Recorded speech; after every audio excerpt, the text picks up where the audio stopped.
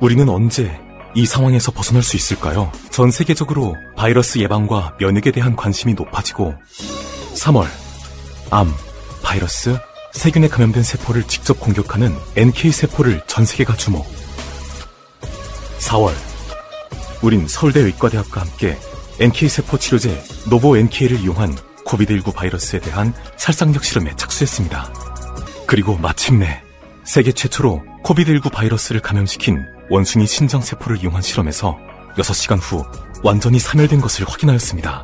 또한 NK세포를 이용하여 바이러스를 치료한다면 여러 번 변이를 일으켜도 치료 효과에는 영향을 미치지 않는다는 연구 결과, 게다가 폐암 동물 모델을 이용해 항종양 효능을 평가한 결과 표준 항암 치료제와 병용 시 70%의 종양 억제 효과를 보였으며 이는 세계 최고의 암 억제 기술력을 보여줍니다. 현재 노보셀 바이오는 폐암을 적응증으로 한 NK세포 치료제에 대해 임상 1상을 준비 중에 있으며 항암, 자가면역 치료제, 바이러스 치료제를 개발할 예정이며 해외 유수기업으로의 기술 수출을 추진 중에 있습니다. NK세포, 가능성을 넘어 희망으로 우리 모두가 건강한 미래를 그립니다. 노보셀 바이오.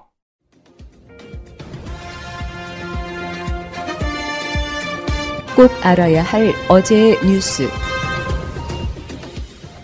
나라답게 정의롭게. 문재인 정부 들어 한결같았던 청와대 회의실 배경 문구가 바뀌었습니다. 위기에 강한 나라, 든든한 대한민국.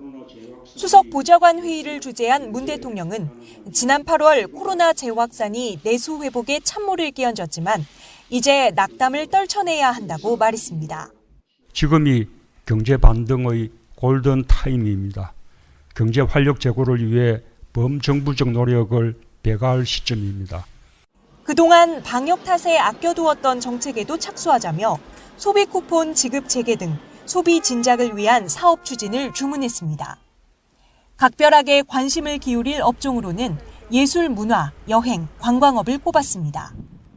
재정 집행과 투자를 활성화하고 우리 강점인 비대면 수출 지원을 강화해 경제 반등의 속도를 높여야 한다고 강조했습니다. 정부가 이처럼 경제 회복에 박차를 가하는 건 무엇보다 코로나 재확산 이후 통계로 확인된 고용 충격을 조속히 극복하기 위해서입니다. 내년 103만 개 공공일자리 사업도 연초부터 공백 없이 집행될 수 있도록 사전 준비에 만전을 기해 주기 바랍니다. 문 대통령은 국민을 향해서도 코로나와 함께 가지 않을 수 없다며 지금까지 해오던 대로 방역 수칙을 잘 지켜 방역 성공과 경제 반등의 주체가 되어달라고 호소했습니다. 문 대통령은 회의 모두 발언에서만 반등이라는 단어를 5차례 언급했습니다. 취임 이후 처음으로 회의실 배경 문구까지 바꾼 만큼 한동안은 위기 극복을 위한 국민 단합에 메시지의 방점을 찍을 것으로 보입니다. YTN 나연수입니다. 나경원 전 의원 아들의 연구 발표문들 관련 서울대의 결정문입니다. 서울대가 최근 국회에 제출한 겁니다. 2014년 당시 미국 고등학생이었던 나 전 의원 아들은 여름방학에 서울대 의대 교수 연구실에서 인턴으로 일했습니다. 그리고 그 이듬해 발표한 연구 포스터에 저자로 이름이 실렸는데 이게 적절했는지 판단한 겁니다. 서울대는 2건 중 주 저자로 실린 발표문에 대해선 문제없음을, 제사 저자로 실린 발표문에 대해선 경미한 위반이라고 결론을 내렸습니다. 이를 근거로 나 전 의원은 주 저자 발표문에 문제가 없다는 게 다시 한번 확인됐다면서 경미한 위반 지적을 받은 경우도 당시 연구진이 저자 등재 여부를 결정했다는 입장입니다. 페이스북에는 엄마의 마음으로 엄마의 역할을 해주고 싶었던 것이라고 당시 상황을 설명하기도 했습니다. 그런데 이 결정문에는 나 전 의원 아들이 학술대에 참석이 어려워지자 당시 서울대 대학원생이 대신 참석했다는 사실도 포함돼 있었습니다. 이 때문에 민주당은 본인이 가진 권력으로 남다른 혜택을 준다면 그것이 부정이고 부당한 일이라고 다시 문제를 제기하고 나섰습니다. 정의당도 나 전 의원을 향해 책임을 지라고 요구했습니다. 나 전 의원은 이러한 대한민국 부모들에게 특권층의 민낯을 보여주며 깊은 절망감을 안겨준 것입니다. JTBC 박소연입니다. 일본 정부가 오는 27일 강요회의에서 후쿠시마 오염수 방류 방침을 결정할 것으로 전해지자 여당은 강한 톤으로 비판의 목소리를 냈습니다. 일본이 지구 해양 환경을 파괴하는 환경 악당 국가로 기록되지 않기를 바랍니다. 야당도 정부 대책을 촉구했습니다. 외교 채널을 가동해 방류 피해가 예상되는 주변국들과 공조해 일본을 압박해야 합니다. 환경단체도 생태계에 재앙이 올 것이라며 반발했습니다. 다음 주 최종 결정이 나오면 약 2년의 준비 과정을 거쳐 2022년 10월쯤 실제 방류에 들어가게 됩니다. 해양 방류가 시작되면 빠르면 7개월 안에 오염수가 동해 등 우리 해역으로 밀려 들어올 거란 우려도 나옵니다. 일본 정부는 오염수를 정화해 내보내겠다고 주장하지만 전문가들은 일부 방사능 물질은 그대로 남는다고 지적합니다. 삼중수는 제거를 못합니다. 그래서 엄밀히 얘기해서 정화수다 아니면 처리수다 이렇게 얘기할 수가 없습니다. 오염된 수산물을 통한 노출 위험도 큽니다. 이미 지난해에만 일본산 수산물 4만여 킬로그램이 국내산으로 둔갑해 수입된 것으로 드러났습니다. 일본 정부의 방류 계획에 대해선 후쿠시마 지역 어민뿐 아니라 일본 국민 절반이 반대 의견을 내고 있다는 조사 결과도 나왔습니다. JTBC 박현주입니다. 야스쿠니 신사의 추계 예대제 마지막 날, 아베 전 총리가 또 야스쿠니 신사에 갔습니다. 총리직에서 물러난 지 이제 한 달인데 벌써 두 번째 참배입니다. 앞서 스가 총리도 야스쿠니 신사에 공모를 바쳤습니다. 일본 우익 세력들은 퇴임한 아베의 업적을 칭송하고 있습니다. 이달 발간된 우익 잡지엔 고맙습니다 아베라는 제목의 특집 기사가 실렸습니다. 노벨상급의 아베 외교, 아베는 일본의 보물이었다 등 제목만으로도 낯간지러운 기사들로 채워졌습니다. 후지 산케이 그룹이 발간한 잡지는 개헌 같은 미완의 과제가 있다며 아베의 퇴장을 아쉬워했습니다. 일각에선 아베의 세 번째 집권을 기원하는 목소리도 나옵니다. 이처럼 우익들이 똘똘 뭉쳐 아베를 지지하면서 현직 스가 총리의 한계는 더욱 분명해지고 있습니다. 감사원이 월성 원전 1호기 조기 폐쇄 결정에 대한 최종 결론을 내렸습니다. 내일 오후 결과를 발표할 예정인데 최재형 감사원장을 둘러싼 정치적 논란도 뒤따를 것으로 예상됩니다. 박현몰 할인 대전. 인터넷 최저가로 구매하실 수 있습니다. 파에시옷, 케에시옷, 팟캣몰. 한정 수량이라 늦으면 없습니다.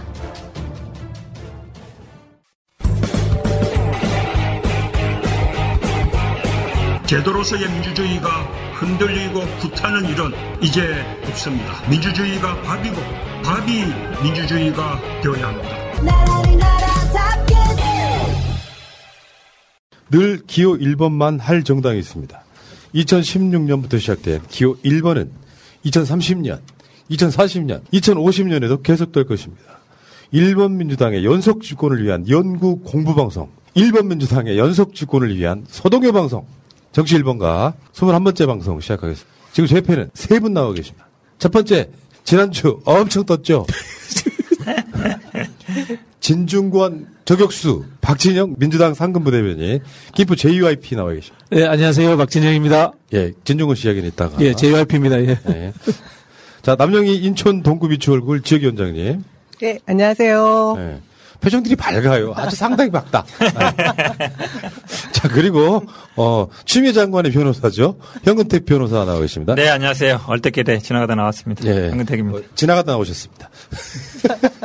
일단 게스트가 나오셨으니까 추미애 장관과는 깨끗하게 클리어됐어요. 정리 다 됐죠. 이렇게 되면은 변호사가 굉장히 그 인정을 받는 거 아니에요? 아, 제가 고발당해가지고요. 아직 안 끝났습니다. 변호사도 정리됐어요.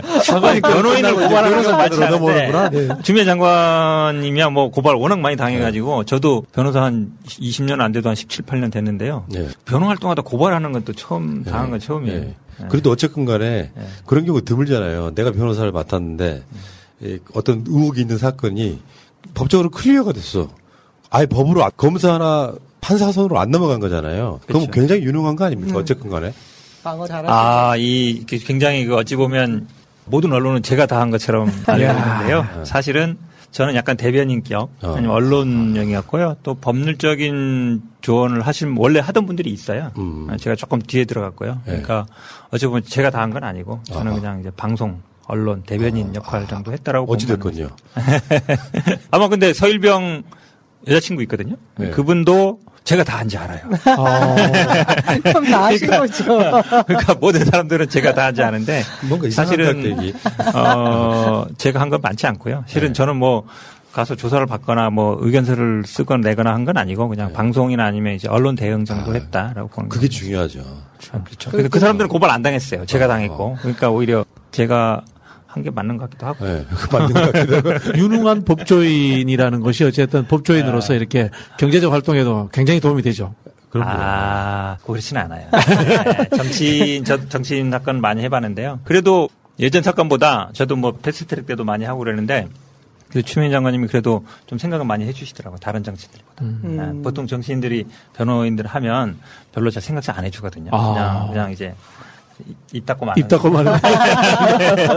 그만큼 고생하셔가지고. 별로 안 그러신 것 같아. 또 우리 원래 우리 현근택 변호사가 전임 상근 또 부대변인이시고요. 대변인. 선대위 대변인 하셨어요. 선대위 대변인이고 당의 또 상근 부대변인 하시고 정치 1번가가 이상하게 저희 민주당의 상근 부대변인장이 돼버렸네요. 이게 지금 민주당 공식 채널 2잖아요. 지금 이후로? 여기는 다른 정당 사람 아예 못 나와요. 민주당만 나오는 상황이니까. 이따가 또 다른 이야기 좀 들어보기로 하고요. 새가 날아든다는 여러분들의 하트를 먹고 삽니다. 잊지 않으셨죠? 하트를 꼭 눌러주세요. 오늘도 감사합니다. 그리고 박진영 상근부대변인. 네. 그러니까 글을 잘 쓰니까 페이스북 같은데 글을 잘 써가지고 그 글이 사람들로 하여금 공감이 생기니까 저렇게도 진중권을 비판할 수가 있구나. 그러면서 이제 진중권 제가 봤을 때는 실제로 민주당에서 이렇게 진중권 씨는 약간 제껴놓는 느낌이었잖아요. 그렇죠. 그게 공개 수준으로 지금 언론상에 나오니까 누군가 소위 말하면 본인 표현대로 미건 말찍이라도 뭔가 이렇게 진중권을 상대할 사람이 필요했어. 근데 그 사람이 진중권보다 훨씬 더 농객처럼 보여요 지금. 저는 이제 글을 잘 쓰고 이런 건 아니고요. 이제 전공이 그런 쪽에 좀 정치 일을 오래 했잖아요. 그러다 보니까 거기에서 느꼈던 이론적인 좀 근거도 좀 있고 그런 것보다는 어쨌든 이 정치하면서 느끼는 좀 성찰적인 부분들이 있어요. 정치하면서 자기 마음대로 안 되거든. 자기 마음대로 안 되는데 그게 엇나가면서부터 사람이 망가지고 한번 보세요. 친일파 된 사람들 보시면은 다 그 당시에 많이 배우고 자기 딴에 똑똑한 사람들이에요. 일제시대 때 보면은. 이제 그런 좀 것에 대해서 일침을 가야 되겠다 이런 생각을 늘 가지고 있었죠. 속으로 그 시작이 될 때 이걸 진중권이 안 받아주면 어떡하지 했거든요. 역시 촉새께서는 그걸 받아주시더라고. 그러니까 대화가 되잖아요 이제 서로. 그런 생각을 사실 전혀 없이 했습니다. A형 진중권 씨라고 이제. 참다가 에너지가 폭발하신 것 같아요. 근데 상대하기에는 제가 봤을 때는 진중권 씨가 우리 농객이라고 하는데 글 쓰는 건 거의 그냥 일반 악플러 수준. 진중권 씨는 농객은 절대 아니에요. 제가 봤을 때. 거의 진짜 악플러 수준이신 것 같고 하면서 의미 있는 단어라든가 의미 있는 가치, 의미 있는 진보의 방향 이런 거에 대해서 한 번도 이야기한 적이 없어요. 단지 언론에서 받아쓰기를 해줄 뿐인 거죠. 그렇죠. 이제 흔히 이야기하면 좋게 말하면 이제 가려운 것을 긁어주는 거고 나쁘게 이야기하면 이제 선정적인 이 아주 자극적인 멘트로 언론 타는 법을 아는 거죠. 저는 이번에 보면서요. 사실은 아까 말씀하신 것처럼 사실 그동안 민주당에서 상대를 안 해온 거죠. 어쩐데 굉장히 스피커 역할을 하고 있잖아요. 한마디 하면 까고 대통령 당 엄청 비난하고 그랬는데 괜히 아마 사람들이 그랬을 거예요. 괜히 내가 얘기했다 키워주는 거 아니야. 그렇지. 그렇죠. 그러니까 어찌 보면 놓고 있었는데 굉장히 큰 스피커 역할을 하고 있단 말이죠. 저는 근데 우리 박진영 부대변인이 그 상대를 해준 게 어쨌든 굉장히 중요하다. 왜냐하면 실질 스피커 역할을 하고 있고 말씀하신 것처럼 저도 아마 김문수의 길을 갈 거라고 봐요. 나중에 이제 그곳까지 갈 텐데 그래도 그냥 상대 안 하고 놔두기는 좀 그랬는데 적절하게 이번에 아마 잘 하신 것 같아요. 굉장히 큰 역할을 하신 것 같습니다. 그러니까 그게 이제 솔직히 허드렛 일 하신 거예요. 그렇죠. 맞아요. 그만 일 안 되죠. 헐레지.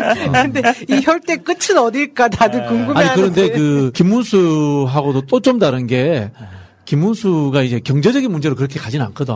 그렇지. 근데 이 사람은 이제 주위의 이야기를 들어보니까 철저하게 자기 경제적 이익을 위해서 그런 걸 한다고 하더라고요. 그렇죠. 목구멍이 포도청이라서. 그러니까요.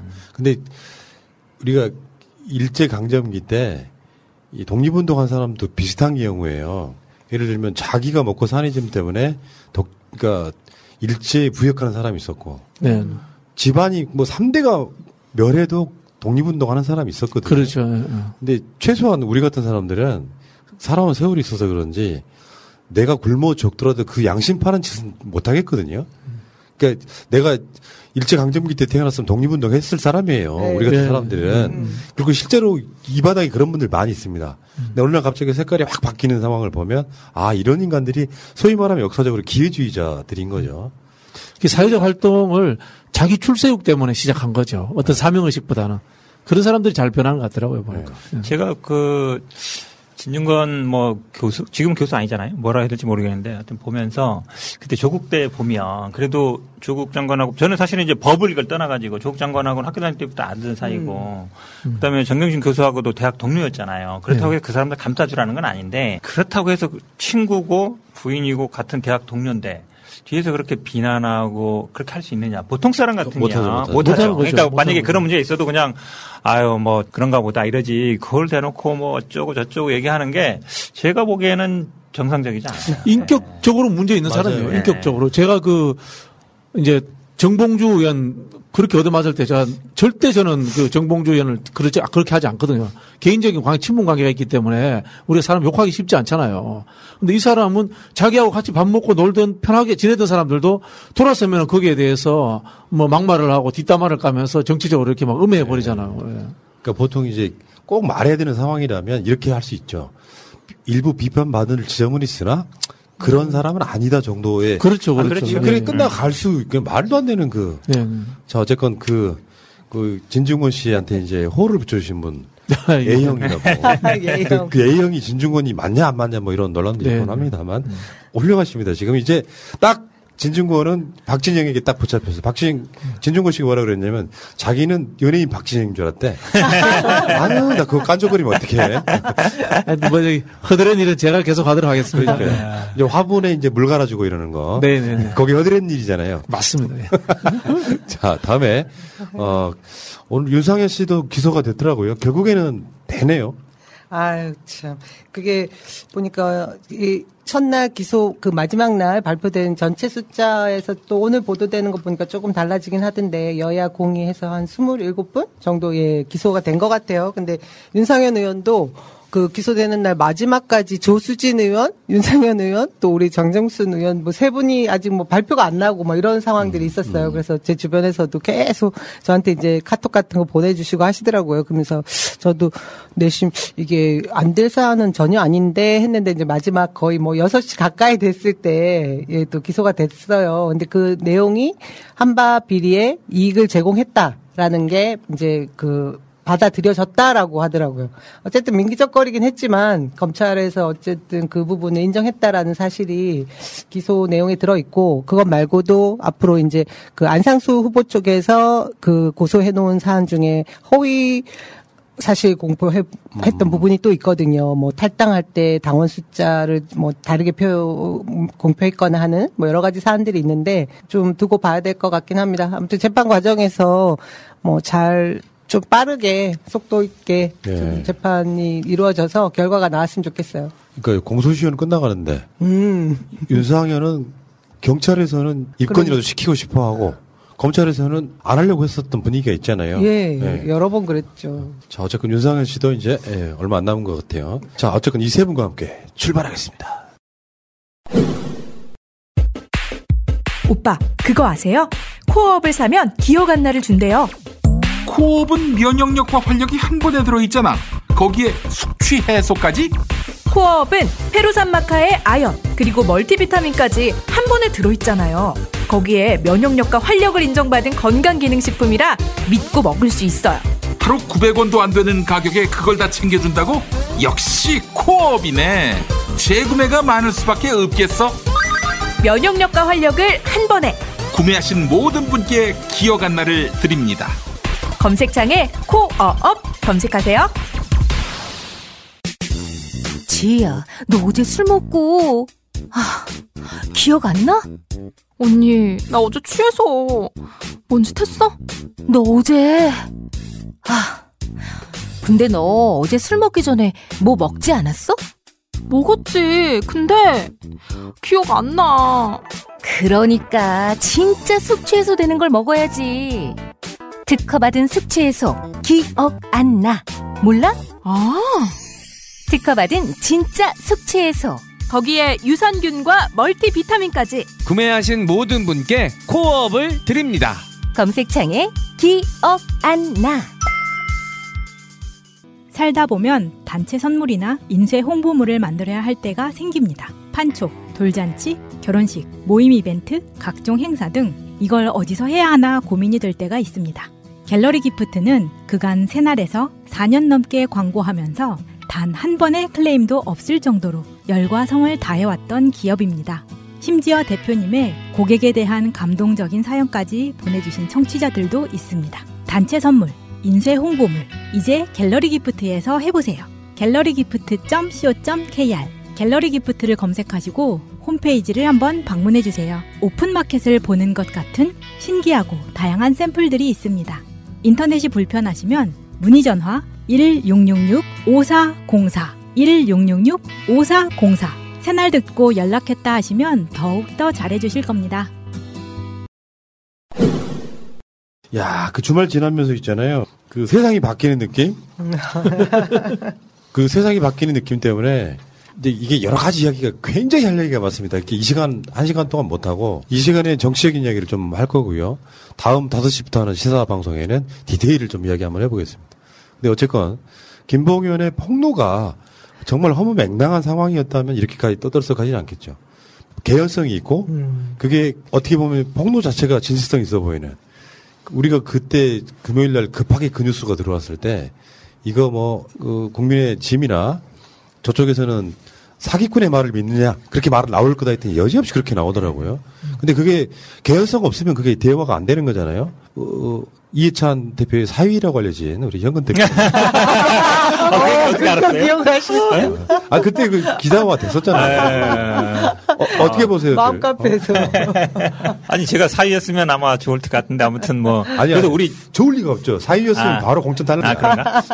그러네요. 네. 우리 집사람이 신신데 갑자기 우리 장인어른이, 갑자기 이시로 바뀌었나 이런 얘기 하시던데.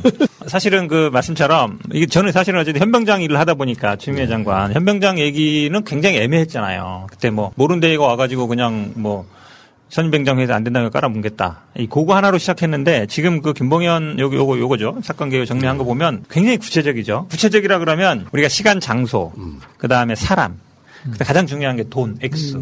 액수라는 게 왜냐면 사업하시는 분들은 본인이 돈을 어디서 얼마 쓰는지 굉장히 잘 알아요. 요걸 쓸 정도면은 어디에 아마 장부가 있을 거예요. 이날 내가 어디서 얼마를 썼다라는 거. 보통 우리 비밀장부. 비밀장부. 그렇죠. 그러니까 시간, 장소, 그다음에 사람, 액수. 이게 나오잖아요. 그게 제일 중요한 거거든요. 장부에서도. 누구한테 얼마 줬는지, 언제 어디서 어떻게 했는지. 근데 내용을 보면 굉장히 구체적이에요. 물론 수억 원 이렇게 표현한 것도 있지만 1,000만 원, 5천만 원, 이렇게 구체적으로 나오잖아요, 금액이. 그러니까 그런 걸 보면은 어느 정도 이제 신빙성이 있는 거죠. 그 다음에 보통 우리가 지난번에 채널 A 사건이나 그 전에 이렇게 보면 보통 이제 정관 변호사들이 그런 걸 많이 해요. 왜냐면, 이게 수임하고 연결되거든요. 내가 현재 수사 중인 사람하고 가깝다는 게 그 수사 받는 사람 입장에서는 굉장히 중요한 거예요. 만약에 예를 들어서 그 자리에서 바로 전화를 때려서 받는다. 그러면 거의 동그라미 하나 더 들어가는 시기예요. 왜 그러냐면 그만큼 가까운 거니까. 그런데 개인적으로 만나서 수사 내용까지 정리한다. 그다음에 수사 내용까지 미리 얘기는 할 수 있다. 그러면 한 2개 정도 더 붙는다고 보면 돼요. 왜냐하면 결국은 이 수사 받는 사람 입장에서는 그 수사하는 사람을 직접 만날 수는 없고 그럼 그 사람하고 가까운 사람을 찾게 되잖아요. 그러면 우리가 보통 아는 게 고등학교 동창, 대학교 예전에는 어떤 프로그램도 있었냐면 그걸 점수화시킨 프로그램도 있었어요. 고등학교 동창은 10점, 대학 동창은 5점, 3점, 그다음에 같은 부서에 근무했으면 몇 점 이래가지고 그거를 단가 계산도 내 쓰는 거예요. 그래가지고 이제 그 프로그램을 돌리면 가입을 하면 얼마 받긴 하는데 점수를 뽑아주는 거예요. 만약 이 검사 수사를 하면 수치화 시켜주는 거예요. 이 사람은 70점, 50점 찍으면 이제 점수마다 이제 돈이 달라지겠죠. 가까운 사람으로. 근데 그게 이제 약간 변호사법 문제 있다 해가지고 폐지되긴 했는데, 기본적으로 그 사람과 매칭 시켜주는 프로그램은 지금도 있어요. 그만큼 신세계다, 신세계. 그게 결국은 돈이거든요. 그러니까 얼마나 가깝냐. 예를 들어서 그날 수사하는데 바로 나와서 전화해서 받아준다든지 그러면 되게 가까운 거잖아요. 근데 뭐 골프 약속 잡는다든지 아니면 술 먹는 약속을 잡는다든지 보통 남자들이 얘기하면 이제 골프 약속 잡고 술 약속 잡고 하잖아요. 아니면 그 사람이 좋아하는 게 뭐 이런 얘기 해도 되나? 이거 얘기하면 좀 걸릴 것 같은데. 해도 되나 하면 네. 하신 거예요. 뭐 포카를 좋아한다면 포카 약속을 잡는다든지 뭐 골프 약속을 잡는다든지 술 약속을 잡는데 잡아서 나왔다. 그러면 완전 신뢰 뭐 완전 100%죠. 그럼 뭐 진짜 억 단위 막 들어가는 거죠. 그렇지 않겠습니까?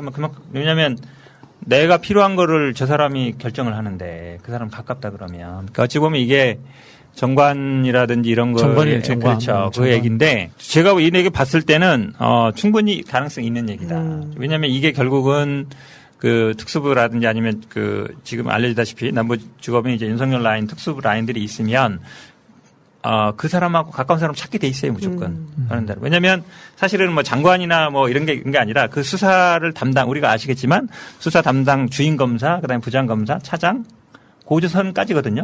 지검장이나 이 정도까지가 중요하지.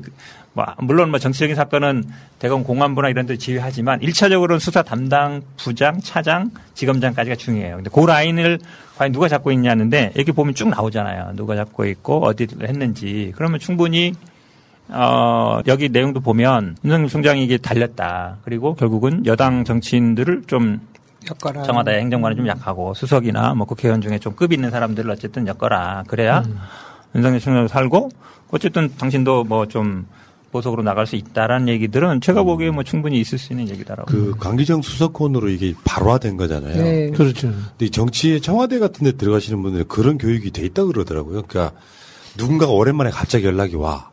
그러면 단순하게 이렇게 안부전화 묻기로 온다고 생각하면 안 되고 일단 뭔가 이렇게 청탁이라도 하려고 오는 경우면 굉장히 투명하게 그런 교육이 기본적으로 돼 있다 그러더라고요. 아우, 그죠.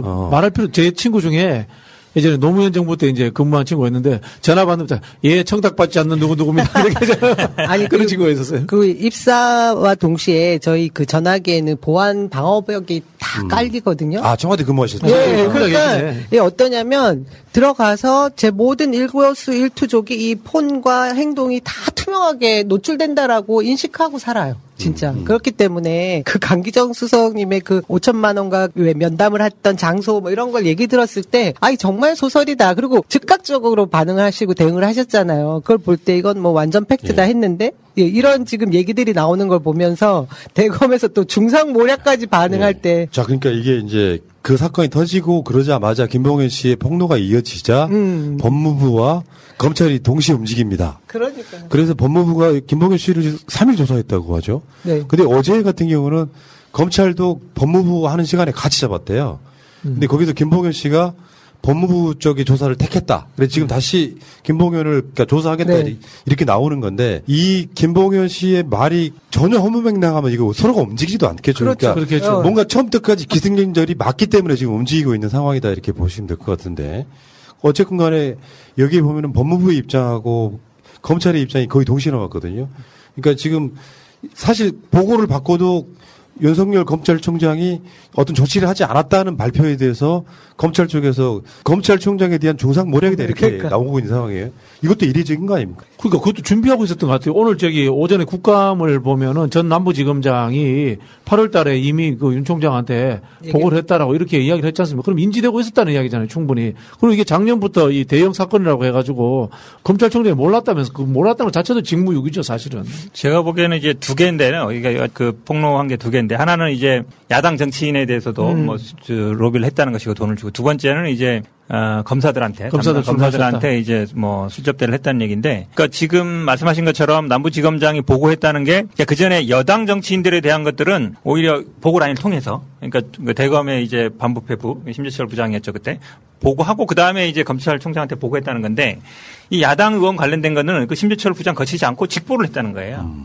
차이를 둘 이유가 없잖아요. 예를 들어서 똑같이 한다 그러면 당연히 보고 라인은 직보가 아니고 원래 대검 반부패부장 거쳐서 그 다음에 반부패부 부장이 이제 공청장한테 보고해야 되는데 여당 의원은 이렇게 가고 야당 의원은 직보했다는 얘기, 건너뛰었다는 얘기죠. 그럴 만한 이유가 없잖아요. 오늘 JTBC가 그 보도를 했습니다. 네. 직보했다. 그게 확인됐다고. 그리고 그 당시 남부지검장이 송사면이죠. 윤석열 라인이에요. 그렇죠.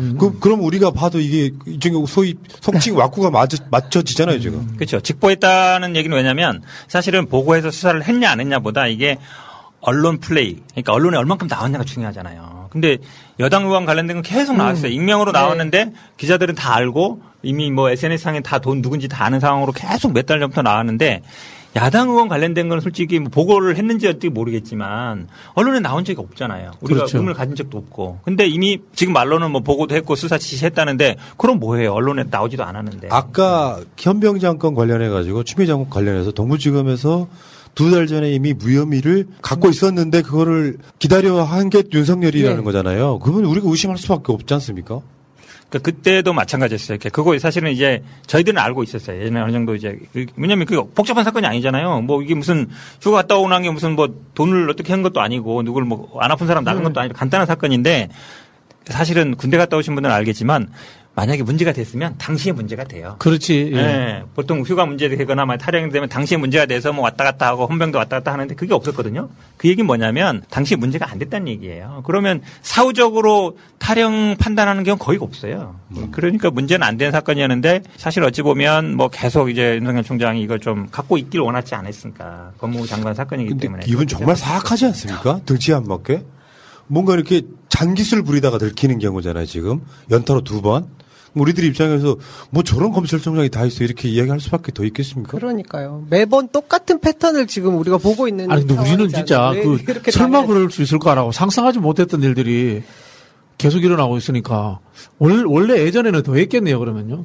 그건 모르겠는데요. 어쨌든 아마 윤석열 총장 입장에서는 본인도 이제 이해관계 있잖아요. 장모 사건이라든지 본인 사건들이 있으면 어쨌든 이게 지난번에도 기억하시겠지만 추미애 장관 사건 끝나면서 이렇게 넘어가는 분위기였거든요. 추미애 뭐 윤석열 총장 장모 사건이 이거 수사 왜 안 하냐 이런 얘기 있었는데 사실은 제일 좋은 거는 사건으로 사건 덮는 게 제일 좋거든요. 네. 그러니까 요 사건 나오면서 또 그 얘기 쏙 들어갔어요. 그러니까 우리는 사실 그동안 뭐 공수처라 나오면 아니 이게 지금 윤석열 장모 사건이 이게 300억짜리 이거 지금 양도성 예금 증서 이게 300억이잖아요. 억 단위. 그게 단순히 그냥 재미삼아 하는 사람이 없잖아요. 뭔가 이해관계 걸리니까 한 거잖아요. 근데 물론 뭐 사무소 위조로 됐습니다만 주가 조작 사건이 있고 뭐 이게 있는데 이런 게 어찌 보면 좀 이제 제가 보기에는 약간 자꾸 방향을 트는 거 아닌가 이렇게 생각합니다. 근데 결정적으로 이번 사건과 관련해서 거론되는 인물 중에 하나가 윤대진이잖아요. 예. 윤석열의 거의 의형제 같은 사람 아닙니까? 소윤. 그러면 당연히 윤석열이 직보를 받을 수 있는 개연성이 더 있어지는 거 아니에요? 네. 그거는 이제 그 당시는 이제 수원지검장. 네. 왜냐하면 이 김봉현 이분이 이제 수원 여객 뭐 횡령 사건 되면서 최초의 수사를 이 라임 사건 수사하기 전에 이제 수원 여객 뭐 횡령 사건 하면서 수원 남부지방경찰청에서 수석되고 그러다 보니까 이제 수원지검에서 일단 수사가 됐었거든요. 예. 그거는 이제 개인 횡령에 대한 수원 여객에 대한 거여서 그 당시에는 이제 수원지검이 관할이 했죠. 그러다가 이거 라임 사건 오면서 이제 남부지검으로 온 거죠. 좀 생각해 보자면 이럴 수가 있겠네. 김봉현이 수원 여객 사건 때부터 알았던 윤을 통해 가지고 소윤을 통해 가지고 이렇게 이 계속적인 그런 관계들을 해오면서 이번에 라임 같은 대형 사건이 터졌을 때까지 이제는 더 높은 쪽까지 연결이 되는 어떤 그림을 그리는 이런 것들을 이제 만들 수 있었다 이렇게 봐야 되겠네, 그죠? 요 폭로에도 윤대진으로 의심되는 인물이 등장하잖아요. 나오죠. 5천만 원 줬다. 예, 뭐 거기 어쨌든 지검장 얘기가 그 얘기입니다. 네. 세 번째 페이지가 나오는. 예. 이게 아니 우리는 이제 뭐 민주주의 뭐 이런 거 생각하면 정권 교체 생각하고 벌써 지금 4년차 가고 있는데 달라진 게 없는 것 같은 느낌. 그 진실로 이따가 다시 따로 이야기를 하겠습니다만 공수처 없이는 안 되겠구나 이런 생각이 드는. 그러니까 지금 법무부에서는 이제 여기에 막 감찰하고 뭐 그런 얘기가 나오지 않습니까? 결국에는 윤석열까지도 감찰할 수 있다. 근데 지금 동부지검 건 그 추미애 장관 아들 건에 대해서는 사실 묻혔어요. 네. 그 이슈가 더 번지지가 않았고 묻혔는데 이 정도 상황 되면 사실 우리들 입장에서 보면 윤석열이 공수처가 있다면 바로 수사 대상인 상황 아니에요? 그렇죠. 그리고 지난번 2019년 11월 11일 날 그 조국 전 법무부 장관께서 법무부에서 검찰총장 그리고 검찰을 감찰할 수 있는 걸 확대시켰잖아요. 그 시행안을 개정했던 걸 그 이번에 김봉현 그 폭로가 있자마자 법무부에서 그걸 시행한 거죠. 그랬기 때문에 바로 감찰을 하겠다고 지휘를 했는데 그 검찰청장 쪽에서 그 대검에서 그런 식으로 중상모략이다 하고 대꾸하고 나오는 게 지금 사실 법무부 외청에서 할 수 있는 일이에요? 그러니까 지금 어쨌든 윤석열 총장은 계속 뭐 수사팀에 수사를 하라고 지시했다. 지금 두 개 나온 야당 정치인에 대한 수석 줬다는 거라든지 아니면 수사검사한테 술접됐다는 건데 아니 그 담당 수사관들이 그 의혹을 받는데 그 사람한테 수사하라 그러면 그거 뭐 하라는 얘기예요? 왜냐면 그분들이 그 내가 술접대한 사람 중에 한 사람이 거기 수사팀장이라 그러는데 그 사람들 보고 수사 철저히 하라 그러면 그게 수사가 되겠습니까? 기본적으로 말이 안 되는 얘기예요. 만약에 보다가 충격적이에요. 그렇죠. 왜냐면 오히려 그 사람들 그렇죠. 중단시키고 예를 들어 수사팀은 뭐 별도 수사팀을 내가 꾸려서 하겠다든지 의혹받고 있으니까 손떼라고 하든지 아니면 물론 남부지검에서 뭐 한다 그러면 뭐 다른 팀으로 한다든지 그 의혹 배는 사람은 일단 직무 배제시키는 게 맞아요. 그래야만이 공정성 의심 안 받을 거 아니에요. 근데 그 의혹을 받고 있는데 그 수사팀 보고 철저히 수사하라 그러면 자기가 자기를 수사하라는 얘기가 말이 안 되잖아요. 그러니까 수사하지 말라고 하면 이게 개입이 될까봐 하긴 하는데 의심을 받고 있는 니들 수사를 니들이 해라 이 말하고 똑같은 그렇죠. 거잖아요. 자기 수사를 자기 하라는 게 말이 안 되잖아요. 정말 이분 그 이야기를 결론적으로 점핑을 하면 계속 둬야 돼요.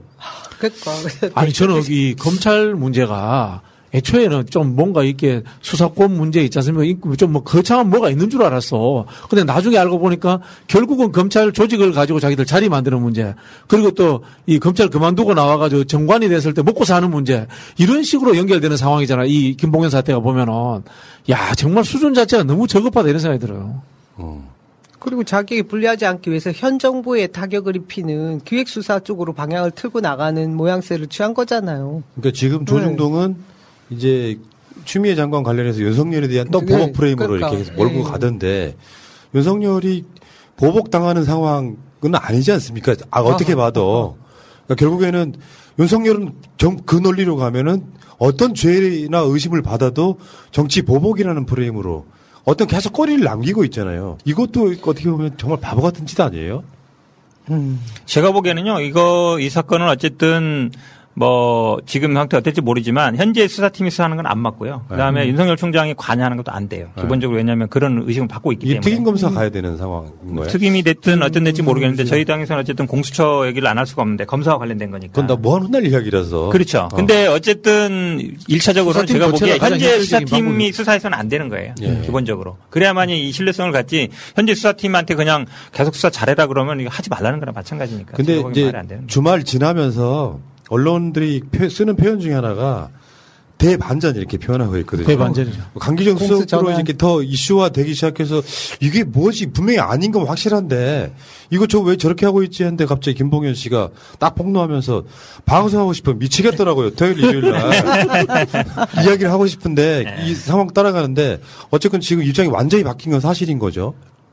더군다나 지금 그 국민의 짐에 유력한 정치인까지 나오고 있는 상황인데다가 국민들이 입장에서 한번 봤으면 좋겠어요. 지금의 현재 윤석열 부류의 검찰이 얼마나 나쁜 사람들인지를 실제로 우리가 뭐 정치적 선동으로서 그 사람을 밀어내려고 하는 말이 아니라 개연성이 있기 때문에 하는 이야기인 거죠. 참 특수한 참 분들이에요.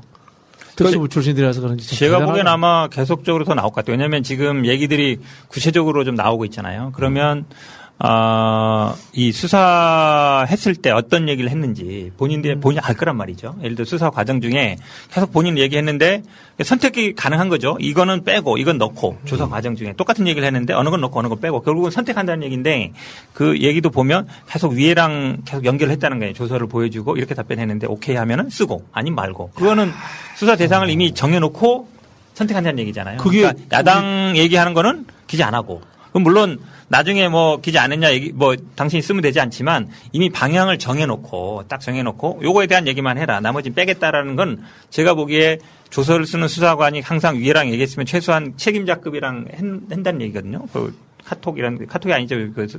검찰이 쓰는 메시지 통해 가지고 그러니까 방향을 정해놓고 수사했다라는 거를 어쨌든 조사받은 사람이 인정하고 있기 때문에 이거에 대해서 제가 보기에 뭐 수사관이 아니다 기다라고 얘기하기는 쉽지 않은 상황인 것 같아요. CCTV 뭐 이런 게 있고 그다음에 인터넷에서 다 남기고 이런 게 아닌 모양이죠? 그렇진 않아요. 그러니까 보통은 진술 녹화를 동의해야 되는데 보통은 뭐 조사받는 사람도 녹화하길 별로 원하지 않고 수사관도 뭐 녹화 안 해도 되죠? 뭐 이렇게 하면은 이제 안 하는 걸로 넘어가는 거죠. 근데 이제 다 정리된 다음에 마지막 한 20, 30번 부른 다음에 다 끝나서 이제 딱 방향 정하고 할 때는 녹화하겠습니다. 네, 하십시오. 그럼 이제 그때는 정해진 답만 딱 하면 그런 건 딱 녹화해서 법원이 편의주의죠. 이런 식으로 가면은 결국은 나중에 가서는 뭐 이 초동 수사부터 다 녹화되는 이런 식으로 바뀔 수도 있겠습니다. 그죠? 그런데 이제 녹화가 반드시 좋은 건 아니에요. 왜냐하면 기술하는 사람도 기억 안 날 수도 있기 때문에 어느 정도 정리하고서 하는 건데 지금 나오는 거 보면 예전에 나온 거 보면 사람들 불러가지고 지난번 우리 그 한명숙 사건 때도 비슷하잖아요. 서로 안 맞으면 서로 막 뭐 와서 훈련도 하고 진술 맞췄다는데 여기도 그때 나오잖아요. 연습도 하고. 참고인 불러가지고 이렇게 한 거 마치면 그때 가서 이제 조서에 쓰는 거죠. 그러니까 우리가 보는 건 나중에 이제 다 정리되고 다 이제 기획대로 된 것만 보는 거예요. 그 과정은 안 나오니까. 한명숙 사건도 보면 여러 번 불렀는데 조서는 뭐 몇 번밖에 없다는 얘기잖아요. 그 부를 동안 뭐 했겠어요? 계속 물어보고 답하고 맞추고 진술 맞추고 이렇게 하는 거죠. 그러니까 그런 어떤 수사, 한명숙 전 총리 수사와 지금 이게 보면은 똑같은 패턴으로 가는 거죠. 그러니까. 야, 근데 하나도 안 바뀐 거 있잖아요. 제 말이. 그 실제로 만약에 강기정 수석이 김봉현을 이제 이강세를 외부에서 만났다든가 이런 상황이 있으면 그냥 여지없이 잡히는 상황 아니에요? 그럼요. 정치인들이 어떤 돈을 뭐 정치 자금이나 뭐 이런 돈을 불법으로 받았을 때 안 받았어도 받지 않았다라는 걸 증명해야 된다고 하잖아요. 그걸 어떻게 증명을 하냐고. 그죠? 지금 김봉현의 만일에 다른 곳에서 만났다고 하면. 그러니까 폭로가 나오면서 사실 강기정 수석 이슈는 죽어버렸어요. 이거 아무것도 아닌 문제네 지금 이런 식으로 가고 있다. 그러니까 검찰이 사건을 조작하려고 하고 그것이 조작이라는 표현보다는 뭐랄까 어느 거 키우고 그렇죠. 어느 거 죽이는 방식으로 해가지고 실제로 정치적으로 써먹는 게 가장 큰 문제였고 그것이 공수처가 생겨야 되는 대표적인 이유 중에 하나인데 잠시 후에 다시 할게요. 결혼 기념일이라고 남편이 꽃을 사왔더라고. 아, 행복하겠다 언니. 차라리 돈으로 주지. 먹을 수도 없고 나중에 버리기도 힘들고 말이야. 그러나 마음을 전할 때 꽃보다 좋은 것은 없습니다. 인생에 있어서 돈이 전부는 아닙니다. 꽃은 기쁨과 슬픔을 함께합니다. 새가 날아든다와 연대하는 전국 꽃배달 자미원 꽃집 010-3608-7576 여보 고마워. 빠지되 빠지지 않아야 하며 빵빵하되 빵빵하지 않아야 하느니 박세영은 말했다. 어쩌라고요? 마셔 NK 타이보를 마셔라. 세상 가깝게 아마존과 만나는 핑크빛 활력 365일 매일 챙기는 이너뷰티 워터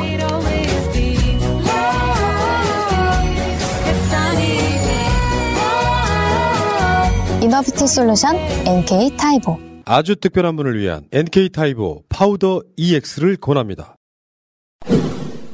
자, 그러면은 공수처라든지 사실은 지금부터 바로바로 만들어진다고 해도 꽤 시간이 걸릴 것 같고요.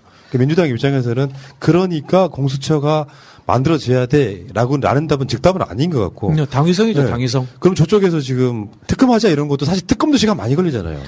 특검도 많이 걸릴 분들은 특검 해봐야지 뭐 나올 게 없죠. 현실적인 건 아까 말씀하신 것처럼 뭐 특임검사든 뭐든 간에 윤석열이 전혀 개입하지 않는 독립적인 수사팀을 꾸려서 수사하는 것밖에 그렇죠. 없다. 검찰 수사를 제대로 하도록 하는 건데.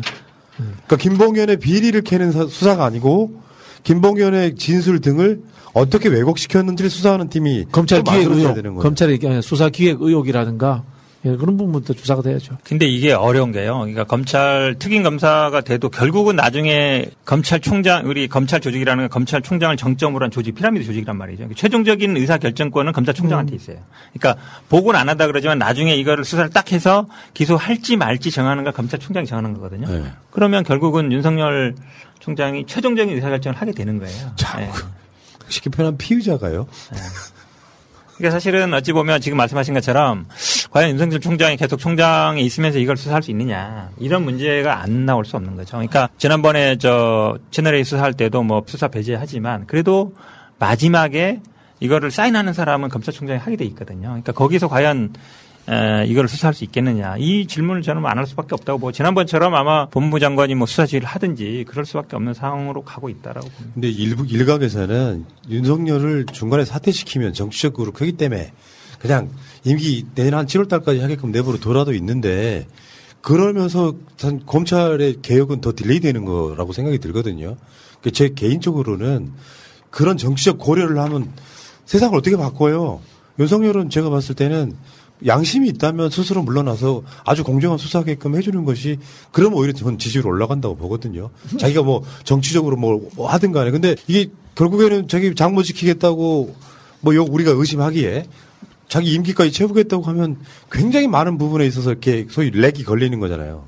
자기도 아마 중간에 그만두면 치명적이라는 걸 모르지 않을 거예요. 그리고 어쨌든 우리가 뭐 이거 삼국지 얘기했지만 공격이 최소한의 방어 수단이거든요. 아마 지금 정부, 현 정부라든지 아니면 청와대 계속 뭐 물고 늘어지는 게 아니면 장관도 마찬가지고 하는 게 본인 입장에서도 본인이 사는 길이 아니겠느냐. 절대 사표 안 내죠. 사표 내고 나가는 순간에 자기는 그렇죠. 어떤 무기도 가지지 못하게 그렇죠. 되는데. 예. 근데 지금도 무슨 무기가 있는 건 사실 아니잖아요. 지금도 무기가 있죠. 아니, 대검 부장도 싹 바꿔버리고 예를 들어서 뭐 동서남북 뭐 중앙지검 포함해가지고. 지금 대빵이잖아요. 대빵이잖아요. 검찰총장이 대빵이기 때문에 아무리 뭐 지검장 뭐 부장 다 바꿔도 마지막에 결정권은 검찰총장이 있어요. 특임검사조차도 총장이 추천을 해야 되는 총장이 임명하는 거고 수사 보고는 안 받지만 나중에 특임검사가 수사해서 이거를 기소할지 말지 의견이 갈릴 수 있거든요. 그럴 때 결정하는 사람은 총장이에요. 그러니까 검찰총장이 검찰의 모든 최종적인 의사 결정권이 있기 때문에 아무 힘이 없다는 건 제가 보기에 좀 아니에요. 예. 검찰이 어쨌든 다 사람이 없어도 한 사람만 있어도 이 사람이 노하면 안 되는 거예요. 제가 보기에는 역대 최고로 그 힘센 검찰총장 아니에요? 정권에다가 현 정권에다가 이게 덤비는 사람인데 법무부 장관한테 싸우는 사람인데 예전에 인사권 하나 없는 검찰총장이 아니 그런데 한번 생각을 해보시면 검찰의 힘은 인사도 있지만요 수사에 결론을 내는 거거든요. 결정권자.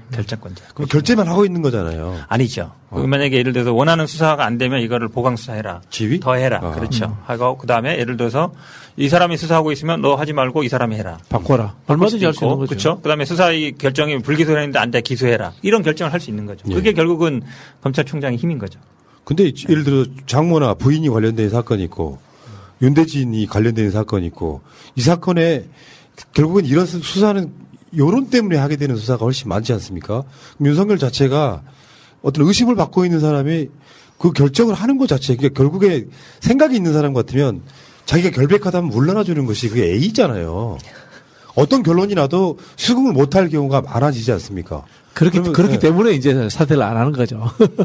그렇죠. 사퇴하면 어쨌든 본인한테 당장 들어올 거를 모르지 않을 테니까. 역대로 한번 검찰에 이제 뭐 이게 현재 검찰 이야기하는 게 아닙니다. 과거 검찰 한번 보십시오. 정권의 입맛대로 수사를 해주고 하면서 그 속에서 자기의 권한을 일부 같이 누린 거지 않습니까? 근데 지금은 어때요? 그런 것들이 사라진 세상이 됐지 않습니까? 독자적으로 자기 스스로 이렇게 이 검찰총장으로서의 최대한의 지위를 지금 누리고 있는 겁니다. 네. 우병우한테 불려다니던 옛날 검찰총장들 생각해 보세요. 거기에 차원이 다르게 누리고 있는 겁니다, 지금. 이따가 이 다른 방송에 나온 이야기겠습니다만 황교안이 우병우 라인인 거예요. 알고 보면 레벨은 서로가 다른 것 같아도 우병우 라인 중에 황교안이 있는 거거든요. 그렇죠. 근데 어쨌건 그러면은 공수처 이야기도 한번 해보시자고요. 이게 공수처를 만드는데 어떤 동력이 되겠죠? 당연하죠. 왜냐하면 공수처 수사 대상이라는 게 공무원이잖아요. 검사, 판사, 물론 한 7,000명이라 그러지만 판검사가 5,000명이고 그중에 사실은 판사들 한 3,000명이라지만 사실 검사들의 비위를 누가 수사할 거냐 이러다 나온 거잖아요. 공수처가. 우리가 뭐 그랜저 검사 옛날 뭐 벤치 검사 나오면서. 근데 이거에 딱 맞는 사건이거든요. 그렇죠. 그러니까 이 검사를 이 지금 뭐 향응 접대 문제되는 검사들을 누가 수사할 거냐. 네. 사실은 뭐 특임 검사 얘기 나오지만 특임 검사도 검사가 하는 거예요. 특임 검사도 검사죠. 그렇죠. 그렇다고 해서 경찰이 뭐 수사할 수 있는 것도 아니고 경찰이 영장 청구권도 없고 그러면 사실 공수처밖에 답이 없는 거죠. 예. 그러면은 우리의 그 웃자고 하는 음모론이 맞네요. 공수처 설치는 윤석열 때문에 생긴 거잖아요. 사실은 네. 동력이 생겼었잖아요. 네, 그렇죠. 그러니까 윤석열 씨가 끝까지 도와주네. 공수처 세울 수 있게. 비슷한 생각을 했어요. 끝까지 민낯을 보여주고 마는구나. 지금 이제 제가 국민의힘 짐 쪽에 첩보로는 이제 공수처 이제 그 뭡니까 추천위원 한 명 정도를 자기들이 확보를 했다고 하더라고요. 그 이야기는 아마 이렇게 하면서 특검하고 공수처하고 버텨치자 이런 이야기를 지금 할 거예요. 하겠다. 네. 근데 지금 마지노선이 박정희 죽은 날입니다. 10월 26일. 10월 26일. 뭔가 되게 상징적이죠, 분명히. 그러면 그게 그 시간 지나고 나면 민주당은 지금 이 사건을 계기로라도 밀어붙일 여론이 생기는 거죠, 지금. 그렇죠. 밀어붙이고 법을 개정하든 해야죠. 그냥 갈 수는 없죠. 저는 근데 그거 정말 전문가니까 저보다 더 물어보고 싶은 게 특검이 일반 검찰 수사보다 더 정확하게 한다는 보장이 있습니까?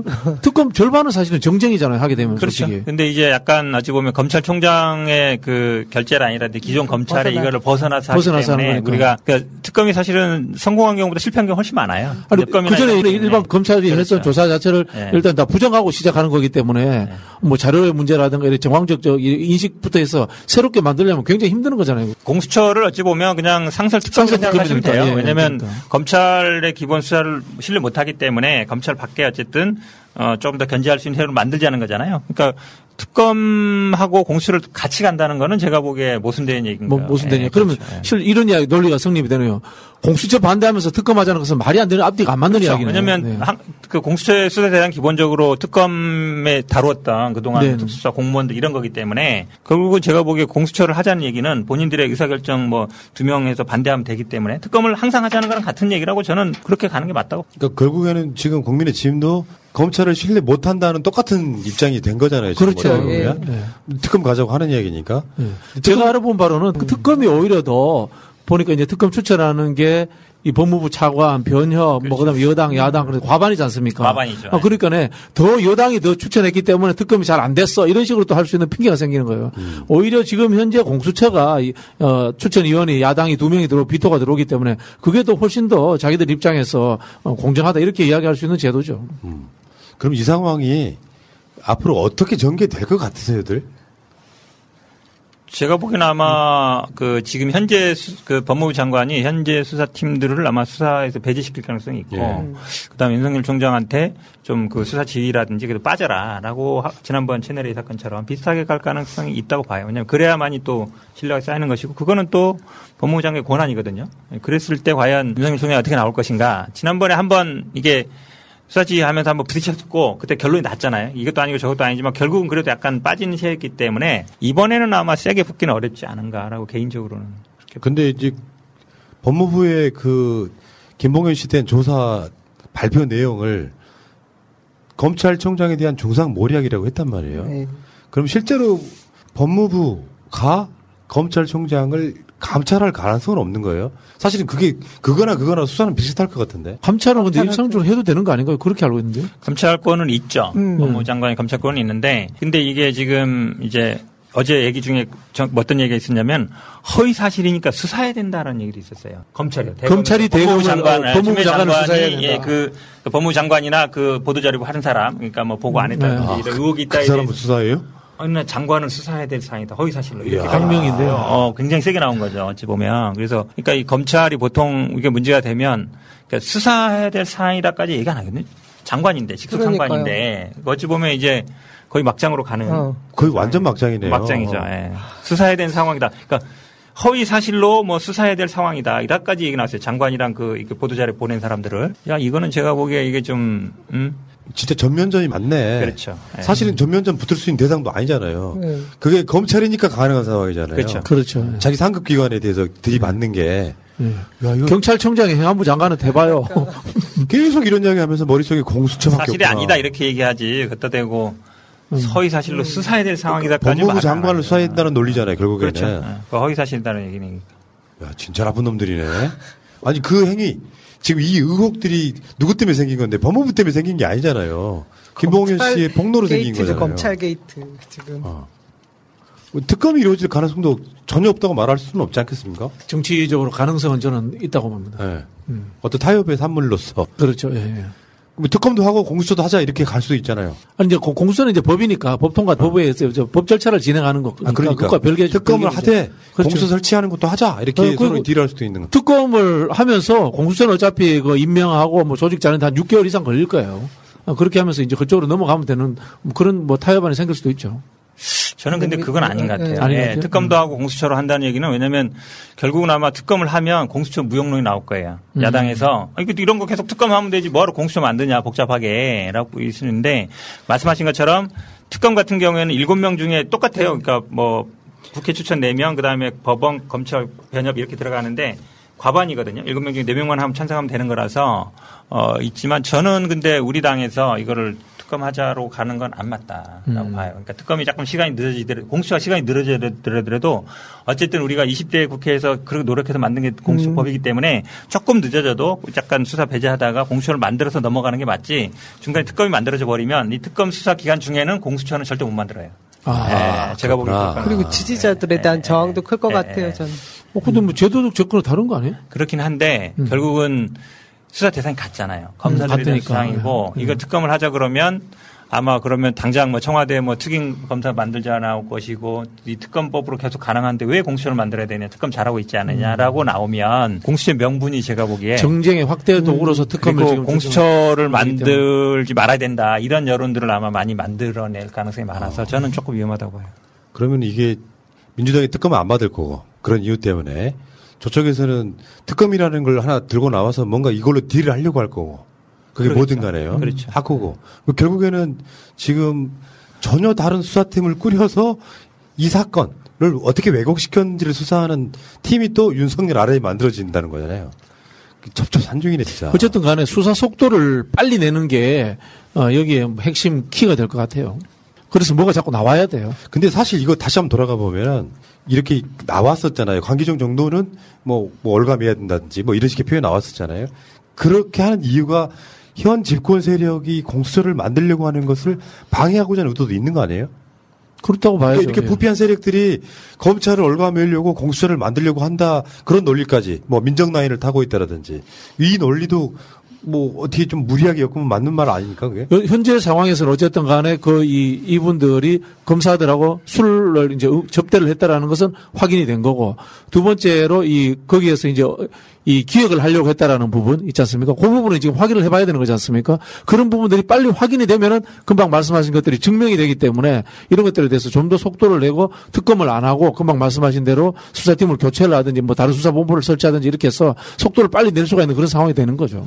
검찰 개혁 얘기가 나올 때마다 항상 지난번에 우리가 뭐 노무현 대통령도 기억하겠지만 안대희 그때 대선 자금 수사하면서 검찰이 잘하고 있는데 왜 검찰의 힘을 빼려고 하느냐 대검 청소를 없애고 하려냐는 것처럼 지금도 보면 조국 전 장관 뭐 자녀 애들 얘기가 뭐 그렇게 중요한 얘기가 아니잖아요. 그 뭐 개인적인 문인데 그거 갖고 뭐 한 뭐 몇 달 70군데 압수수색하고 하는 것처럼 추미애 장관 건도 비슷하죠. 이게 사실은 뭐 그렇게 뭐 아주 남들한테 피해를 주거나 뭐 이런 얘기가 아니거든요. 근데 결국은 이걸 이슈화 시키고 사건화 시키고 그거를 또 국민들이 나쁜 사람 뭔가 문제가 있는 것처럼 만드는 게 결국은 이제 검찰의 어찌 보면 능력인데 계속 이런 결국은 법무부 장관이 왜 계속 문제가 되겠어요? 법무부 장관은 문재인 정부 들어와서 법무부 장관은 어쨌든 검찰을 개혁하려고 하고 검찰의 힘을 빼려고 그러고 이런 상황에서 부딪히는 거란 말이죠.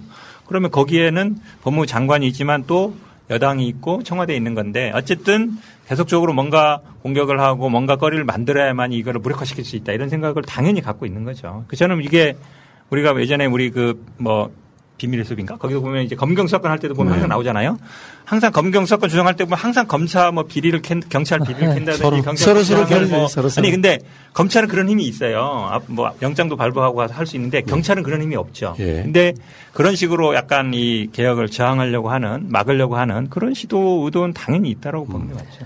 근데 예전 같으면 검찰이 현 정권 관련자의 비리를 캐려고 하면 못 막게 무마하는 상황이 지금 정반대의 상황이거든요. 알고 보면은. 민주화된 거네요. 그러니까 진짜. 이 여당 관련된 사람의 사건은 키우고 야당이나 검사에 관련된 사건은 죽이고 하는 이 과정이란 말이에요. 네. 진짜 세상이 엄청나게 많이 바뀐 거죠. 그렇죠. 이게 마치 어떻게 설명을 해야 될까요? 그러니까 우리는 항상 이게 피의식에 쩔어올 수밖에 없는 상황들이 돼버리는 거예요. 자신의 기득권을 절대 내놓지 않겠다라는 건데 그 힘이 막강한 거죠. 아무리 봐도 절대 깨지기 전 지금 봐도 아무리 저희가 애를 쓰고 해도 그저 검찰 개혁 혁명보다 더 어렵다는 개혁이라는 걸 진짜 느끼고 있습니다. 그러니까 군대가 면무이나 하는 거는 사실은 어렵지 않았어요. 하나 척결하면 됐잖아요. 그러니까 왜냐하면 군은 딱 임기가 정해져서 승진 안 되면 바로 잘라버리면 되는데 검찰은 그렇게는 안 되거든요. 그러니까 검찰 문민화가 어찌 보면 군 민민화보다 더 어려운 거예요. 그러니까 예전에는 법무부 장관, 민정수석, 그다음에 검찰총장 요 라인이 쫙 이제 검찰 라인으로 짜 있기 때문에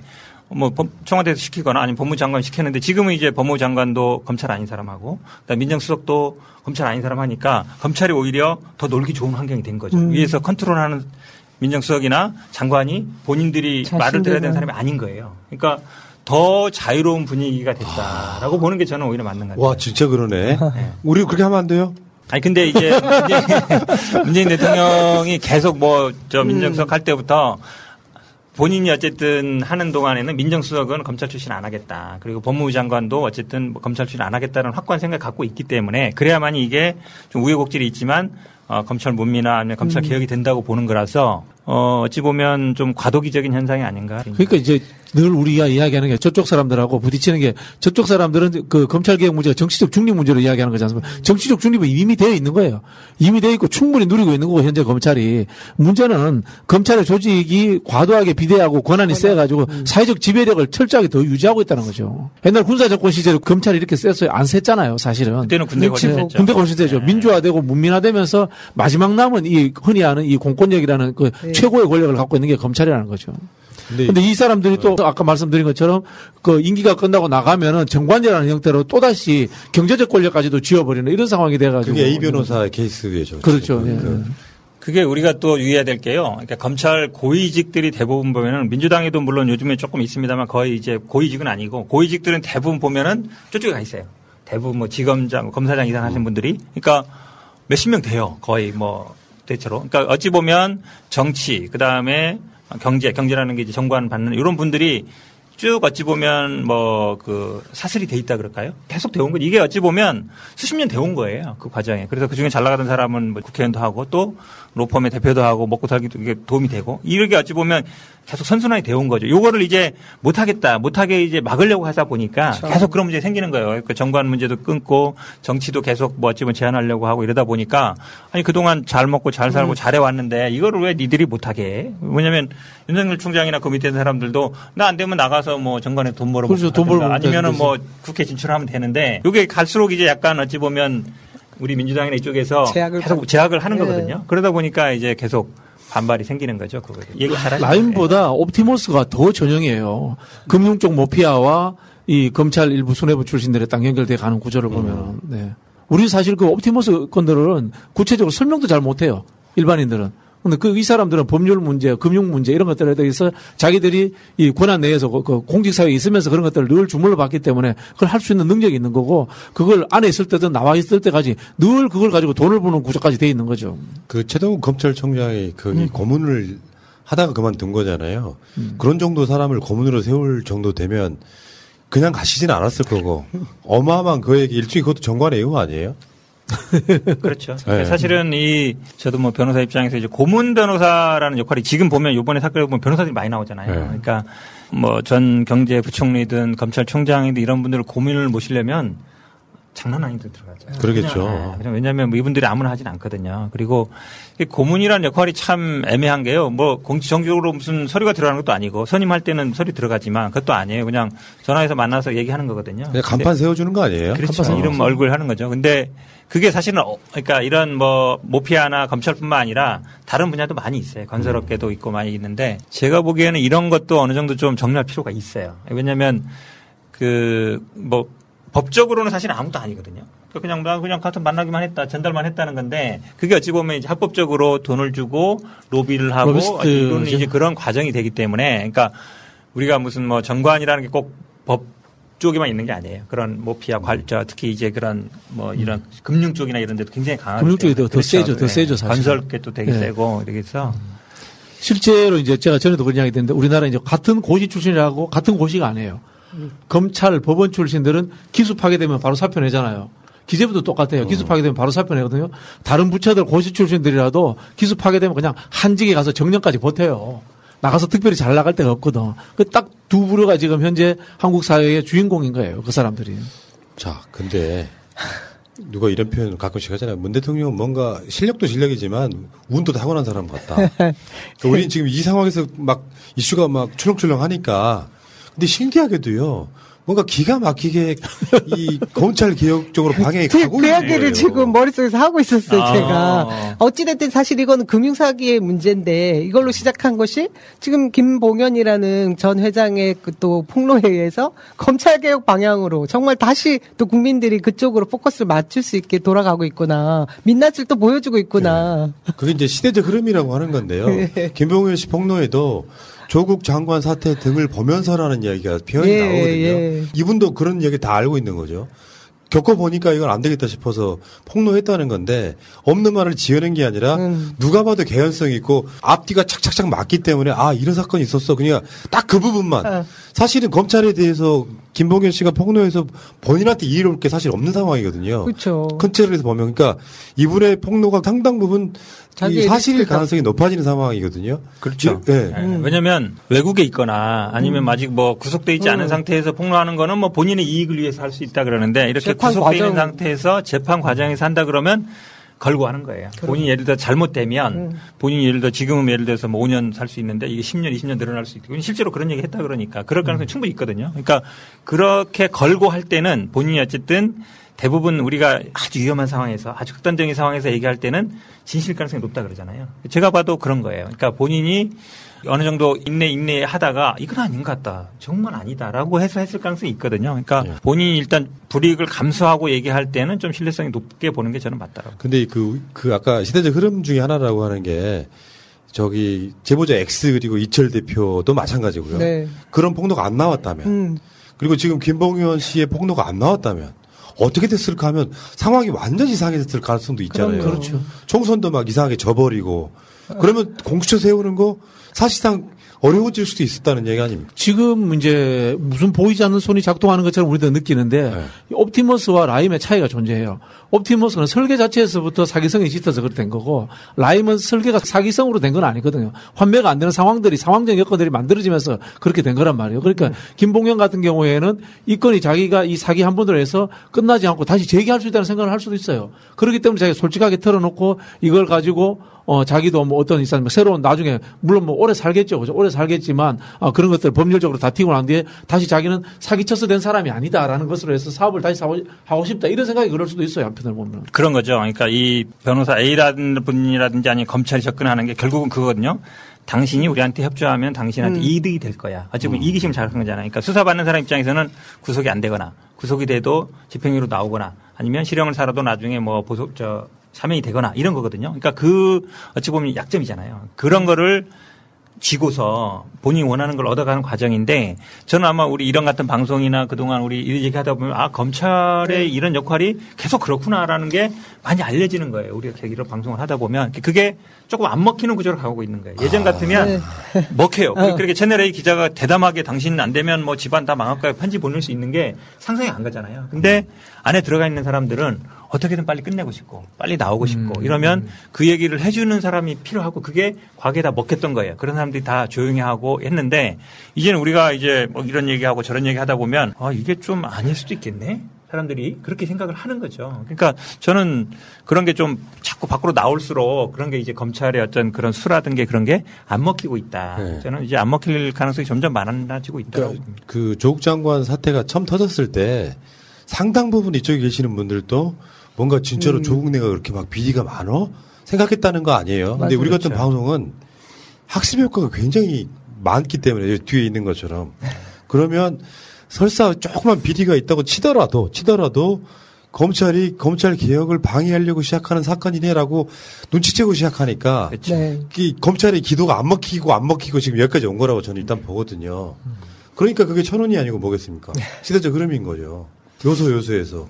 강기정 수석 사건이 뻥 터지면서 만약에 김봉현의 폭로가 없었고요. 저쪽에서 검찰이 원래 계획했던 대로 밀어붙였다면 강기정 수석은 자기의 결백을 입증하기 위한 과정이 굉장히 또 지난하게 지나갔을 거라고 생각이 드는데 며칠 안 지나서 그게 김봉현 씨의 폭로로 완전히 지금 상황이 역전됐잖아요.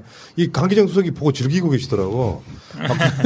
실제로 그거 즐기고 있더라고요. 그러니까 이게 굉장히 오래 가거나 자기가 막 조국 장관처럼 막 1년 넘게 따박따박 뭔가를 해야 되는 상황은 아니 되는 것 같다는 생각이 들었거든요. 이 김봉현 씨가 어쨌든 뭐 정말 간이 큰 희대의 사기꾼은 사실이에요. 우리가 뭐 미워할 필요는 없는데 이 사람의 했던 이야기가 사실로 드러나는 부분에 있어서는 그걸 기준으로 해서 판단해야 돼요. 무조건적으로 다 틀렸다고 할 필요도 없는 거고. 그렇죠. 어쨌든 여기 뒤에 뭐 보시면 알겠지만 본인은 뭐 주범이 아니고 뭐 거일 뿐이다 이런 얘기도 있잖아요. 그러니까 아마 취사 선택해서 들어야 되죠. 그러니까 본인이 예를 들어서 재판 중이고 지금 이런 상태에서 당연히 본인한테 불리한 얘기는 안 하겠죠. 하지만 그렇죠. 예. 지금 말씀처럼 팩트인 거 있잖아요. 야당 정치인이라든지 검찰인 그게 꼭 굳이한테 도움이 될 일이 없잖아요. 본인한테 재판에. 그렇다고 본다 그러면 볼 수 있는데 지금 말씀하신 것처럼 사실 저도 우리 뭐 방송 많이 분들겠지만 조국 전 장관 때 그 정말 그리 많이 그랬잖아요. 우리 펀드. 무슨 뭐 갑자기 뭐 근데 조국 장관이나 뭐 정경심 교수나 다 교수잖아요. 저희는 뭐 교수분들을 비하는 건 아니지만 이런 분들이 막 뒤에서 조정해가지고 펀드를 어떻게 만들고 막 이걸 투자하고 막 어떻게 수임하고 그런 분들은 제가 보기에 기본적으로 아니에요. 그렇게 하기엔 삶이 힘들어요. 그렇죠. 그러니까 그런 분들이 어쨌든 조국 장관 같은 분들이 장관 임명됐다는 게 어찌 보면 이제 이런 문제를 만드는 해결책이 되는 거죠. 추미애 장관도 마찬가지예요. 저도 가까이 해보면 아니 아들 뭐 23일 동안 휴가 나도 밥 한 번 못 해준 게 미안하다 이 정도로 정말 바쁘게 사는 사람인데 그 문제를 갖고 늘고 늘어지면 사실은 캐도 나올 게 별로 없는 거죠. 그러니까 그런 분들이 어쨌든 장관에 임명돼서 또 이걸 하고 있기 때문에 저는 뭐 그래도 이만큼 우리가 끌고 올 수 있는 게 아닌가라고 보고 있습니다. 근데 나오셨으니까 하나 여쭤볼게요. 추미애 장관이 이제 그 특유의 강단이 있잖아요. 막 국회에서도 막 어떨 때는 같이 부딪히고 싸우고. 근데 결국은 이겨낸 거란 말이죠. 아직도 국정감사에서 추미애 장관 갖고 막 억으로 끌었죠. 며칠 전까지도. 현실적으로 지금부터는 추미애 장관은 완전히 벗어나는 그 느낌이니까 그렇죠. 네. 완전히 공세적으로 가는 건데 우리는 이제 가끔씩 그런 생각을 하거든요. 이겨내는 사람에 대한 나름대로의 존경심이랄까 박수와 지지가 있단 말이에요. 그리고 우리는 그런 이야기 진짜 추미애 장관이 이 고비 딱 넘어서면서 대선주자로 우뚝 서네 이런 느낌도 사실 있었거든요. 그러니까 많은 분들이 처음에는 뭐 법적으로 문제가 있는 거 아니냐 얘기하다가 그 다음에는 뭐 도덕적으로 문제가 있는 거 아니냐. 그 다음에 마지막에 뭔 얘기를 하냐면 저도 그 얘기 많이 듣는데 태도에 문제가 있다. 뭐 그렇게 꼭 뭐 받아쳐야 되고 소설이니 아니면 뭐 이게 뭐 사진을 찍고 이런 게 있는데 추미애 장관 뭐 정치 같이 해보는 줄 알겠지만 여자로서 죄송합니다. 여성 정치인으로서 당대표하고 이러면서 그런 트라우마가 굉장히 많아요. 자기가 여성이기 때문에 나를 이렇게 많이 공격한다. 내가 만약에 남성 당대표였으면 이렇게 공격했겠느냐 아니면 내가 남성 장관이었으면 이렇겠냐 이런 생각이 많이 있어요. 그러다 보니까 약간 나오는 건 있는데 말씀하신 것처럼 사실은 그 정도 강단이 없으면 이렇게 버티지 못해요. 조국 장관도 뭐 그랬지만 어쨌든 당대표하고 그다음에 이렇게 장관하면서 저는 그래도 잘 버텨준 게 약간의 뭐 무슨 말 실수 그렇게 다 중요한 얘기는 아니라고 보고 그래도 뭐 검찰 개혁을 아마 저는 공수처 만드는 것까지는 해야 된다고 봐요. 그러니까 이 추미애 장관이 해야 되거든요. 그러니까 해야 되는데 그래도 거기에 가장 큰 걸림은 검찰인데 검찰을 어느 정도 좀 제어하면서 이거를 좀 완수할 수 있지 않겠냐 저는 그렇게 기대해보고 그러니까 나오는 논란이 싫으니까 좋은 게 좋은 거라고 그냥 묻고 가고 예를 들면 아까 그 이야기 있잖아요. 법무부의 발표에 검찰이 추미애 장관을 수사해야 된다 정도까지 이야기가 나올 정도면 그거를 버티면서 뭔가 있는 그대로 메시지 세게 내는 게 쉽지는 않을 것 같은데 추미애 장관이 임명된 대표적인 이유가 그런 거 아니에요? 그렇죠. 왜냐하면 그 당시에 아시겠지만 조국 전 장관이 하면서 많이 흔들렸고 이게 이제 검찰 수사는 끝나는 거 아닌가? 검찰 개혁 끝나는 게 아닌가? 공수처 이게 되겠나 있었는데 좀 강단 있는 사람이 필요하다라고 해서 저는 한 걸로 알고 있고 그 역할을 하고 있는 게 아닌가라고 보고 있습니다. 그 윤석열과 남부지검 사이에 김봉현 수사에 있어서 뭐가 문제가 있다라는 감찰을 발표할 정도면 뭐 이게 아까 말씀드린 것처럼 레벨이 안 맞는데 전면전이라고 표현하기 좀 그렇습니다만 어찌됐건 간에 법무부의 본연의 역할을 제대로 하고 있는 사실상 처음이 아닌가 싶은 생각이 들 정도예요. 지금까지 법무부 역할 중에. 감찰권을 발동해서. 그렇죠. 왜냐하면 제가 계속 얘기도 죄송한데 오늘 이제 게스트로 나왔으니까 오늘만 하고 말 거니까. 그러니까 조국 전 장관도 굉장히 이제 세시고 이론적으로 완벽하시잖아요. 책도 많이 쓰셨고. 근데 이걸 풀어가는 방법이 필요하잖아요. 국회에서 풀어가고 아니면 정치에서 풀어가고 해야 되는데 조국 전 장관님은 사실은 이론이라든지 검찰 개혁의 의지는 누구보다 강하신 분인데 이 사건이 됐을 때 이거를 정치적으로 풀어나가고 메시지를 하고 이런 것들이 제가 이제 가까이서 보니까 저는 뭐 조국 장관 직접 하진 않았지만 추미애 장관 그래도 당대표이신 정치인이니까 결정적인 순간에 뭔가 뭐 고발도 하고 아니면 뭐 이제 예를 들어 국정감사 국회에서 발언도 하고 이럴 때 이거를 이렇게 우리가 이거 했습니까 안 했습니까 질문하면 당황하잖아요. 이거를 해야 됐다 말했다 기억 안 난다 해야 되나? 그게 아니라 정치적으로 능수능란하게 이걸 받아치고 반박하고 또 어쨌든 이슈를 만들고 또 그거에 대해서 정리해 가고 그런 게 그래도 좀 당대표를 해서 정치인이니까 조금 좀 낫다라는 생각을 좀 옆에서 많이 했습니다. 알겠습니다. 어쨌건 지금 이제 재밌는 사건이 아마 국정감사 전체를 덮어버릴 것 같은 느낌도 있어요. 이 언론이라는 게 한정된 어떤 시간이나 지면이 있기 때문에 어떤 이슈를 갖고 뭐 문재인 정부의 뭐가 잘못됐냐 아마 지금 국정감사는 이제 2건하고 또 저기 월성 원전건 정도가 가장 큰 이슈를 갖고 있을 만한 사건인데 결국에는 이 자극적인 사건이 검찰 개혁으로 이어지면서 국정감사도 이걸로 끝나면서 자연스럽게 공수처로 연결되지 않을까라고 하면 참 우리 대통령은 하늘이 지켜주고 계십니다. 지금. 운명이 운명. 희망을 가지고 우리 참 좋은 알겠습니다. 방향으로 봐야죠. 자, 알겠고 우리가 이제 자잘한 일, 허드렛 일은 이제 다음 방송에서 A 변호사가 누군지 준비하고요. 네. 다 뽑으셨고. 시간이 이제 5시부터 방송이 좀 알려드리고요. 자, 오늘 그렇지 않아도 현근택 변호사 한번 모시려고 했어요. 아유, 고맙습니다. 이유가 보통은 그렇잖아. 저런 일 하고 있으면 바쁘겠지 해서 그냥 바쁜 채 내버려 두자. 우리가 밖에서 어머하자 이렇게. 추미애 장관 건 관련해서도 현근택 변호사 이야기 엄청 많이 했거든요. 네. 근데 또 제 발로 찾아와 주시고. 우연히 갔다가요. 그냥 제가 모시고 왔어요. 자, 여러분, 나가시기 전에 좋아요와 구독 좀 눌러주시고요. 자, 어쨌건 우리가 이번 사건 등을 계기로 해가지고 늘 수세적인 거 있잖아요. 맨날 방어하기 바빠. 미치겠어. 작년에 8월 달부터 조국 장관 지키다가 윤미향 지키다가 추미애 지키다가 이렇게 오다가 갑자기 상황이 바뀌니까 막 오기가 생겨. 근데 부장님 저쪽이 뭘 해도 안 되지 않아요 지금? 뭘 해도 안 되고 어쨌든 있어. 막는 과정이 엄청난 스트레스를 받지 맞아요. 않습니까? 네. 그래서 막 몇 배로 갚아주고 싶어. 이런 심리가 좀 생기더라 이런 이야기 드리고요. 자, 오늘 세 분과 함께한 정치 1번가 오프닝 멘트 다시 한번 읽어드리겠습니다. 늘 기호 1번만 할 정당이 있습니다. 2016년부터 시작된 기호 1번은 2030년, 2040년, 2050년에도 계속될 것입니다. 1번 민주당의 연속 집권을 위한 연구 공부방송, 1번 민주당의 연속 집권을 위한 소동요 방송, 정치 1번가 21번째 방송 마치겠습니다. 고맙습니다. 고맙습니다. 감사합니다.